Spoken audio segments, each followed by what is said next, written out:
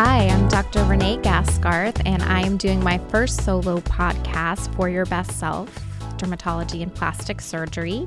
I'm the newest physician to join the group and very excited to be here. And Dr. Saluja Novo and I have been talking this last week about how people choose a plastic surgeon. Obviously, we have ideas about what's the best way to do it, but I also wanted to go over things that patients should be asking their surgeons and should consider. In this age of social media, even I am guilty of looking at Instagram and getting excited about people's before and after results. You'd be surprised how many plastic surgeons I follow. We all think about new things. I've thought a lot about, for example, Russian lifts and thread lifts for eyebrows just because we're seeing them. And it's easy sometimes to get hyped up based on people's social media presence.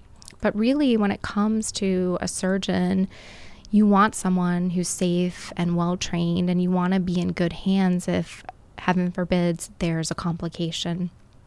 And it's not just about what they look like, how fancy their office is. So I'm going to talk about what I think 5 tips are for choosing a plastic surgeon and things to think about. So the first one I think that does matter is training. Especially in Florida, you'll see a lot of surgeons who say that they're a cosmetic surgeon. And what does that mean? So, for example, Dr. Novo and myself are board-certified plastic surgeons. So we've had 4 years of medical school, general surgery residency. Not everyone does that. Some go straight to plastics. 3 years of plastic surgery, and then I did an additional fellowship. And then we go through a process where we have to collect cases and submit them to boards, which is essentially a 2-year process just to say that we're board certified. So when you see a billboard and someone has a beautiful model on it, it may not even be their patient. And if they say they're a cosmetic surgeon, I really encourage people to investigate what their training is. Because anyone, including a family medicine practitioner who has no surgery training, can say that they are a cosmetic surgeon. And I think that additional training is important because it's about your safety. So knowing anatomy, knowing what to do if things don't go perfectly as planned, and also deciding who is a good operative candidate and what the best surgery for them, that comes with a lot of training and experience. The other thing, which I do think is important, is experience. So Dr. Novo and I were joking that I keep saying, oh, I'm new here, and she's going on maternity leave, and people keep asking me if I'm her sub. And 1, I can't ever take Dr. Novo's place. But 2, when you say you're new somewhere, it doesn't necessarily mean you're new to plastic surgery. By the time you graduate from a plastic surgery residency, you've had to do at least 3,000 cases. And Dr. Novo and I, how we know each other is we both went to University of Miami and Jackson Memorial Hospital, Sylvester Cancer. And so we both graduated with over 7,000 cases. Not to mention we've both been in practice for several years now. So when someone says, oh, they're new, there is something to be said for someone who does a lot of something if they still care and they're really focused on attention and detail. But you do want to ask them, have you ever done the surgery before?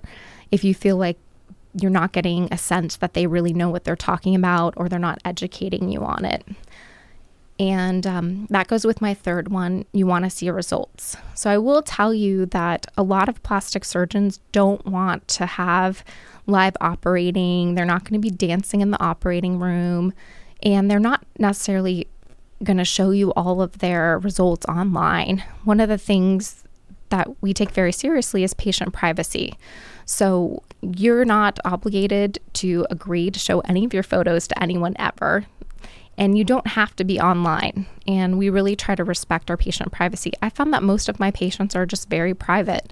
But you do want to ask in office what the results look like. And you have to have a critical eye. And we talk about, think about if you get your hair and makeup done, right? You're the same person. But if you have one where you're tired and it's bad lighting, and then the second one, someone's professionally done your hair and makeup and you're smiling, those results, even if they're exactly the same and they're not a true before and after, are going to look very different. I think in this age of social media, I've been learning a lot. I was joking that the TikTok 14-year-olds look like they're aliens from what I looked like when I was 14. And if I try to watch one of their tutorials on makeup or their dances, it's a different level. So you have to be aware now that people are savvy. They know what good angles are. They have ring lights, and you want to be realistic about what is your result likely to be like, not just what's their best one, but what is an average result for them. And you want to be specific about what you want from your result. A good plastic surgeon is going to ask you, what's a photo of what you want this to look like? Show me a photo of what you looked like 10 years before. And they should tell you, that's not an appropriate result. Your breasts are not going to be up on your clavicle. Your breast blueprint, we talk about sort of where your breast fits on your chest, doesn't change with a breast augmentation. It doesn't change with a mastopexy. So they should be talking about not just their best results with other people, but specifically what your results are going to be. And then the other thing that we've talked a lot about in our practice is that what is their mission? So we want people to feel that we're part of the community, and a big part of our job is to educate people, whether that's coming up in May is Skin Cancer Awareness, but also just educate on safety, on options. If you feel like it's a flashy sales experience, or if you feel like they're just talking about discounts and cutting off prices, then that's not someone who's really invested in your surgical journey. They're not invested in how to create a more confident, happier with your body and the way you look person. There's no good budget way to do plastic surgery. So I think that sometimes people get fooled and they think that they're bargain hunting. But what I would say is that, do you want someone that's rushing through a surgery because they have to do 4 of them and that they're all concerned about money? Or do you want someone who's really taking the time? And a good surgeon's time, their operative cost should include all of the pre-op visits, and there should be an actual preoperative visit and all of the post-operative care. So I would say that definitely ask them about how you're going to know what to do after surgery, how you're going to reach them if you have questions, who's going to take care of you if they're unavailable. These are all really things to make sure that you're educated on, and that the surgeon knows that that's an expectation that they should be doing. That you should know ahead of time what your recovery is going to be like, what you're going to have to do, and how they're going to be in touch with you, how often the follow-up is. And again, if you have questions, you should feel like you have time to ask them, and that they're going to educate you when you have those questions. And then the other thing that I think is really important in South Florida is where they operate. There's a lot of medical tourism all over the world, and frankly, there are really amazing surgeons all over the world. There are people who will travel, though, to Costa Rica just because of a price.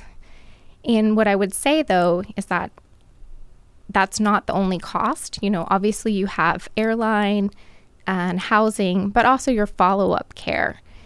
In the beginning, you definitely are going to have post-operative visits with your surgeon to make sure that you're healthy and safe and that you're recovering how you should. So I think where they are does matter, and you should take that into consideration. I also think a question that I'm surprised more patients don't ask is where they operate. We made the conscious decision a long time ago when we were in training talking about it, is to always work with an anesthesiologist. So some plastic surgeons oversee a nurse or who's trained in anesthesiology while they're doing the surgery, versus we operate in a facility where there's an anesthesiologist whose only job is to look over your health and well-being, and who has advanced training in case there are problems or surprises. I think that's really important, and people forget that part of the safety. I hope we all know if someone offers you a great deal on filler and it's in a random hotel room and the syringes aren't labeled, that you're not going to do that. But I'd say the same thing if you're going to be asleep and someone's going to be operating on you. You should ask, who's putting me to sleep? How are they taking care of me? And where is this going to be? And I think those are sort of 5 tips that I would tell people to really think about. Obviously, we all have questions that we have personal for us. And I think that just feeling that your surgeon's going to listen to you, that you're on the same page about your expectations and that you feel like you have a good rapport with them, and a level of trust is really important. So again, if you are choosing a plastic surgeon, you really want to think about their training. Board certification does matter because it's a way of looking at that. Their experience, you want to ask about the results, but don't be fooled about what lighting and makeup and different poses can do. You want to ask about what their philosophy on educating you is. It should not feel like a sales experience. You don't want the most expensive surgeon, but you also should be careful if you're just price shopping. And then again, you should ask about where they're operating. Make sure that it's a safe facility, and be careful if you're choosing to go somewhere for a surgeon and you're going to leave early. Make sure that they have a plan to take care of you and to follow up with you. So we hope that this answered some of your questions and educated you. And thank you again. I'm Renee Gaskarth. I'm very happy to be joining for Your Best Self podcast, and I appreciate your time.